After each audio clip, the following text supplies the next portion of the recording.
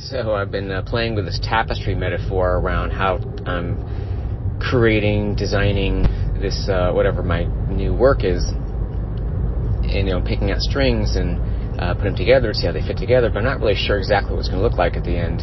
Well, not that there's ever an end. And the funny thing is I'm thinking, all right, well, like I meet a friend like Brian Flynn and reconnect, and we talk about some ideas. I have a new company I work with. I have an activity I really like jigsaw puzzles, or a new company like Cognizant.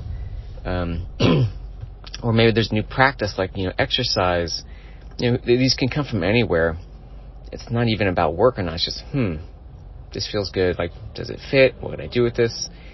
And then the funny realization, there's sometimes I call them clicks or these weird synchronicities. And in this case, I just laugh because I'm like, the marketing person that helps me out originally her name is String. No coincidence, I'm sure. So, funny stuff.